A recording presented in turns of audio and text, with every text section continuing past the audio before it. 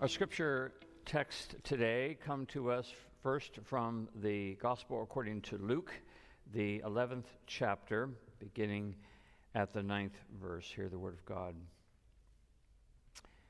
Jesus is speaking and says, "So I say to you, ask and it will be given you. Search and you will find. Knock and the door will be opened for you. For everyone who asks receives, and everyone who searches finds, and for everyone who knocks the door will be opened. Is there anyone among you who, if your child asks for a fish, will give a snake instead of a fish? Or if the child asks for an egg, will give a scorpion? If you then, who are evil, know how to give good gifts to your children, how much more will the Heavenly Father give the Holy Spirit to those who ask Him?" Our second lesson is from the Gospel according to John, the 13th chapter, verses 1 through 11. Now, before the festival of the Passover, Jesus knew that his hour had come to depart from this world and go to the Father, and having loved his own who were in the world, he loved them to the end. The devil had already put it into the heart of Judas, son of Simon Iscariot, to betray him, and during supper, Jesus, knowing that the Father had given all things into his hands, and that he had come from God and was going to God, got up from the table, took off his outer robe, and tied a towel around himself. Then he poured water into a basin and began to wash the disciples' feet and to wipe them with the towel that was tied around him. He came to Simon Peter, who said to him, "Lord, are you going to wash my feet?" And Jesus answered, "You do not know what I am doing, but later you will understand." And Peter said to him, "You will never wash my feet." And Jesus answered, "Unless I wash you, you have no share with me." Simon Peter said to him, "Lord, not my feet only, but also my hands and my head." Jesus said to him, "One who has bathed does not need to wash except for the feet, but is entirely clean. And you are clean, though not all of you." For he knew who was to betray him. For this reason he said, "Not all of you are clean." This is the word of the Lord. Let us pray. By your grace and through your mercy, we pray, O Lord, that you will allow these words to come to point to the word just read and to the word made flesh in Jesus the Christ, for we pray this in his name. Amen. Those of you who know me know that my favorite page in the newspaper is the obituary page. Hard to understand why people don't think that I'm the life of the party. My fondness for the obit page is for a couple of reasons. First, I go to the obituaries to check to see that I'm not there. That's always a good start to the day. But second, I go to the obituary page to read the fascinating summaries of people's lives.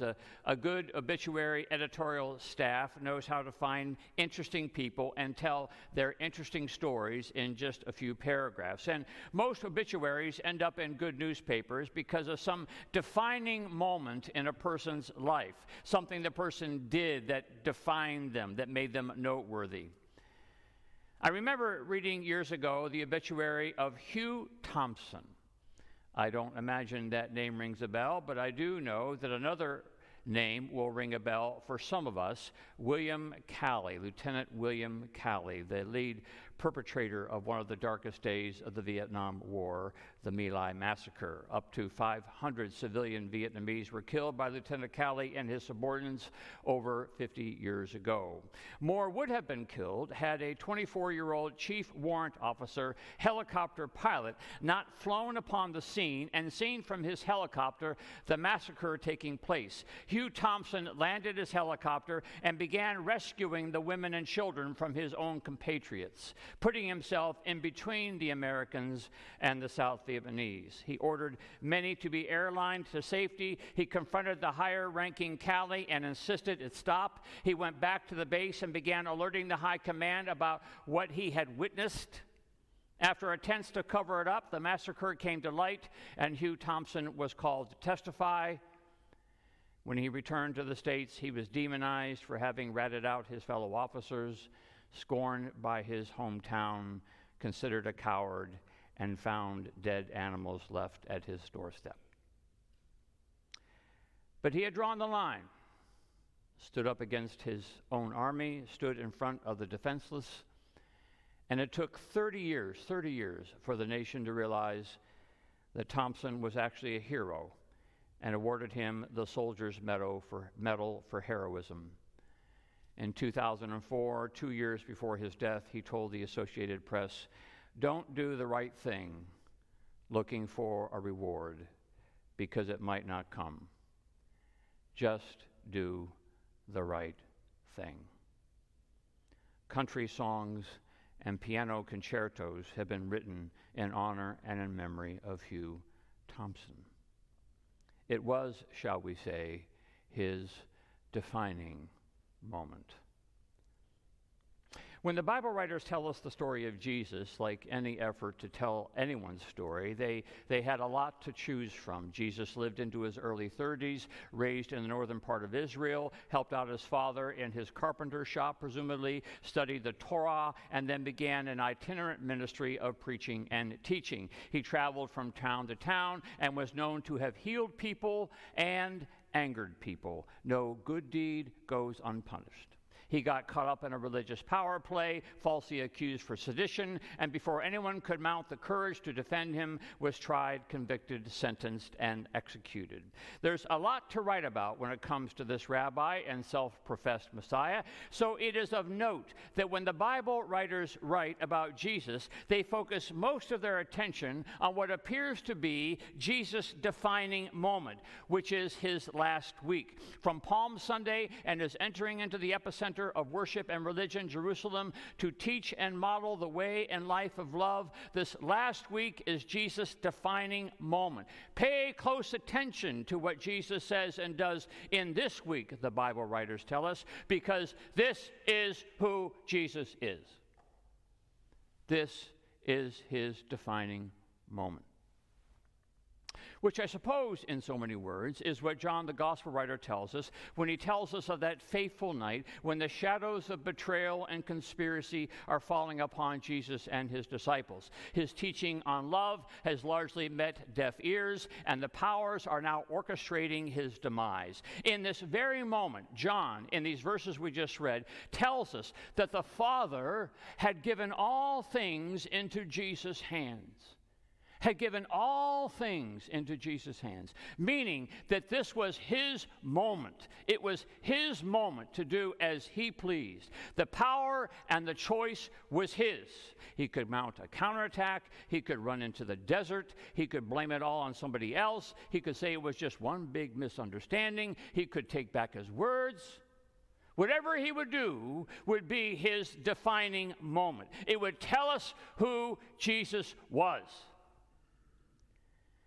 So John tells us that with the power of God within him and with the chance to do whatever he pleased, Jesus took a basin of water and a towel, and he washed the feet of his fickle and faithless friends.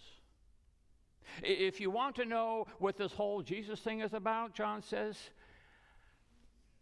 this is what it's about. The humble and sacrificial love of God. This is how Jesus responds to the chaotic and tragic and random and self-serving world. Jesus bends down and serves because this is who God is. This is the defining moment, which explains how later, when Jesus gets nailed to the cross and left hanging there in the deepest pain any of us could ever imagine, the Bible writer tells us that while his executioners were taunting him to exercise God's power to jump down from the cross and save himself, when all things were in his nailed and bloody hands, Jesus chose to forgive the ones who had driven the spikes. Father, forgive them, for they don't know what they're doing. which explains those days, weeks, months, and years after the resurrection of Jesus, when the followers of Jesus start trying to live like Jesus lived. They start praying that the Holy Spirit of Jesus would fill them and cause them to live like Jesus lived, to take their towels and their basins into village after village and wash people's feet and forgive people's sins and teach them the way, the truth, and the life of love. So in a very real sense, what the Bible writers seem to be telling us is that when we are trying to understand what power God has, what choice God makes when God is seeking to influence the world, what actions God takes when he has the chance to control the flow of events, it will always be found in the movements of love. That in the defining moment in Jesus, when folks were counting on him to take matters into his own hands, God in Christ takes the smelly, dusty feet of his betrayers in hand and washes them. God does not choose to move the chess pieces. God does not intervene to make someone do this or as opposed to that. God does not snap God's fingers and pull a rabbit out of a hat, but instead, God draws close to both friend and foe and washes feet and forgives. And in loving and in washing and in forgiving, God brings about salvation. God brings healing to a hurting world. John the epistle writer says that God is love, and those who abide in love abide in God, and God abides in them. If you want to understand the nature and the power and the movement of God, you will find it in the agape, in the self-sacrificing love of God. This is how God influences the world, by surrendering his right to control events and instead bending low and loving us in our lowest places. He emptied himself, Paul writes, taking the form of a slave, being born in human likeness, and being found in human form, he humbled himself and became obedient to the point of death, even death on a cross. Which I suppose is what the Bible would wish us to have in mind when we try to interpret and understand Jesus' teaching on prayer. A lot of people have lots of opinions about prayer. The bookstores are full of books on prayer. And a lot of people have lots to say about prayer and how prayer works and what results they get from prayer. And it seems the longer I hear and read people talk about prayer, the further it seems to get away from Jesus. I hear a lot about the power of prayer, as if the power of God is to be found inside our prayers, which I suppose is another way of saying that the power resides with us and not with God. And that it's confusing to me because it seems the Bible says that the power always belongs to God. We have this treasure in clay jars, Paul writes, so that it may be made clear that the extraordinary power belongs to God and does not come from us. Now, when we cede power to God, sometimes I wonder if we want God's power to look like and to act like the power we might employ if the power had been given to us. Lord, give me this, give me that. If you've got the power, then use it the way I would use it. Find me a parking spot, get my kid into the college of her choice, help me make this sale, like the devil telling Jesus to turn stones into bread, and Jesus says, it's not what I do. It's not my power. When my mother laid in a hospital bed at the age of 63, and the doctor told us that her organs were beginning to shut down, I buried my head in my hands and I prayed like I never prayed before, that God would do something, that God would step in, God would snap God's fingers, reverse the course of the disease, spare her so she could meet the child Amanda and I were bringing into the world in 5 short months. And hours later, she breathed her last. And I got angry. And I said, you know, God, I don't think I was asking for too much. A buddy of mine prayed for his father a few weeks ago, and his father got better. So what gives? If you had put things into my hands, I would have snapped my fingers and the world would be operating according to the wishes and desires of Steve McConnell, which would be a scary thing, as you can imagine. And it was my anger that for quite a while didn't have really any interest in the nature of God and the teachings of Jesus on prayer. It was my anger that kept me long from looking at what Jesus says at the end of our text in Luke today. If you then, Jesus says, if you then who are evil know how to give good gifts to your children, how much more will the Heavenly Father give the Holy Spirit to those who ask Him? How much more will the Heavenly Father give the Holy Spirit to those who ask Him? Give the what? Give the Holy Spirit? Oh dear, I finally said to myself, that's the clue that's been staring me in the face since when I learned to sing Jesus Loves Me. In whose name am I supposed to pray? I am to pray in the name of Jesus. I am to pray in the Holy Spirit of Jesus, in the spirit of the rabbi who kneels and scrubs dirty feet. What am I to pray for? What is the power I'm to yearn for? What is the action of God I petition for? The indwelling of the Holy Spirit, the loving Spirit of Jesus, the agape, self-sacrificing, humble Spirit of Jesus, through which God exercises God's power. This loving Spirit who does not control the events the way I want them controlled, does not move us around the chessboard the way I want everybody moved, does not snap his fingers and perform the tricks I want performed, does not turn stones into bread, but this loving Spirit of Jesus who exercises His power with a towel and a basin and with a plea from the cross that the likes of me might be forgiven. This is primarily, it seems, how Jesus chooses to control events. This is how Jesus heals. This is how Jesus changes the course of my history and your history, by loving us and inviting us with that same love to love others. Does that get me what I want when I want it? Not usually. Does that prevent terrible things from happening? Not usually. Does that give little comfort to a young father-to-be praying for his dying mother? Not usually. Should we still pray for those things? Of course. In the loving, serving, Holy Spirit of Jesus, ask, seek, and knock, of course, hoping most of all for the loving, serving Holy Spirit of Jesus to come and display love's power. For God's answer to all our prayers is to give us the most powerful force in the world, the love of God, which does in fact change lives, which does in fact heal people, which does in fact free us from the crushing weight of guilt, which does give us the joy of loving somebody else, which allows us the greatest of all gifts, according to the apostle, the gift of love. We all know Tolstoy's great short story of the Russian cobbler named Martin, who grieves the death of his wife and wonders what the remaining days of his life are for, what is the purpose of life without her.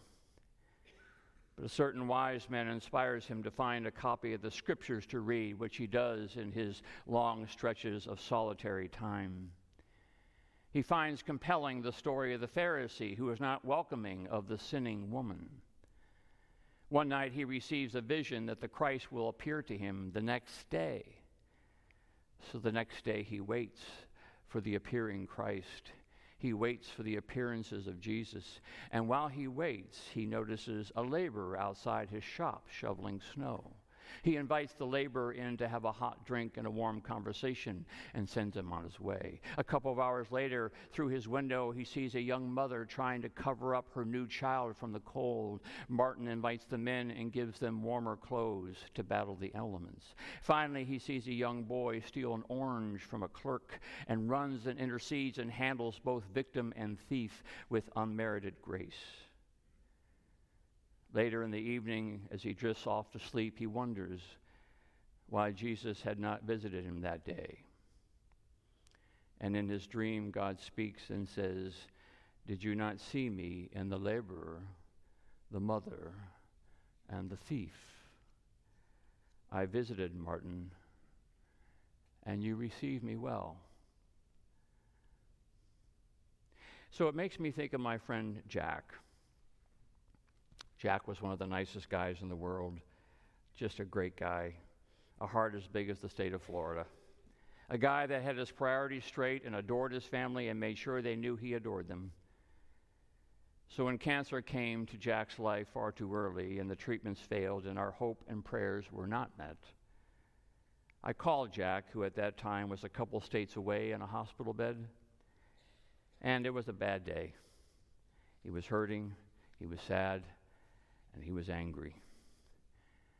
So where is God, he asked, this God of whom you preach? I prayed, you prayed, and this is where we are. I take no credit for what I said. I said the only thing I could think to say. I said, where are you, Jack? He said, you know where I am. I'm in the hospital bed. And I said, who's there, Jack? My family, he said, my wife, my daughter, my son. The most important people in the world to you, Jack? Do you think God is in them? In their love, in their presence, in their prayers, passing you water to drink, wiping your brow. On the other end of the line, silence, and then tears, and then a quiet, sustained cry. I suppose so, he said. Maybe this is where God is, right here.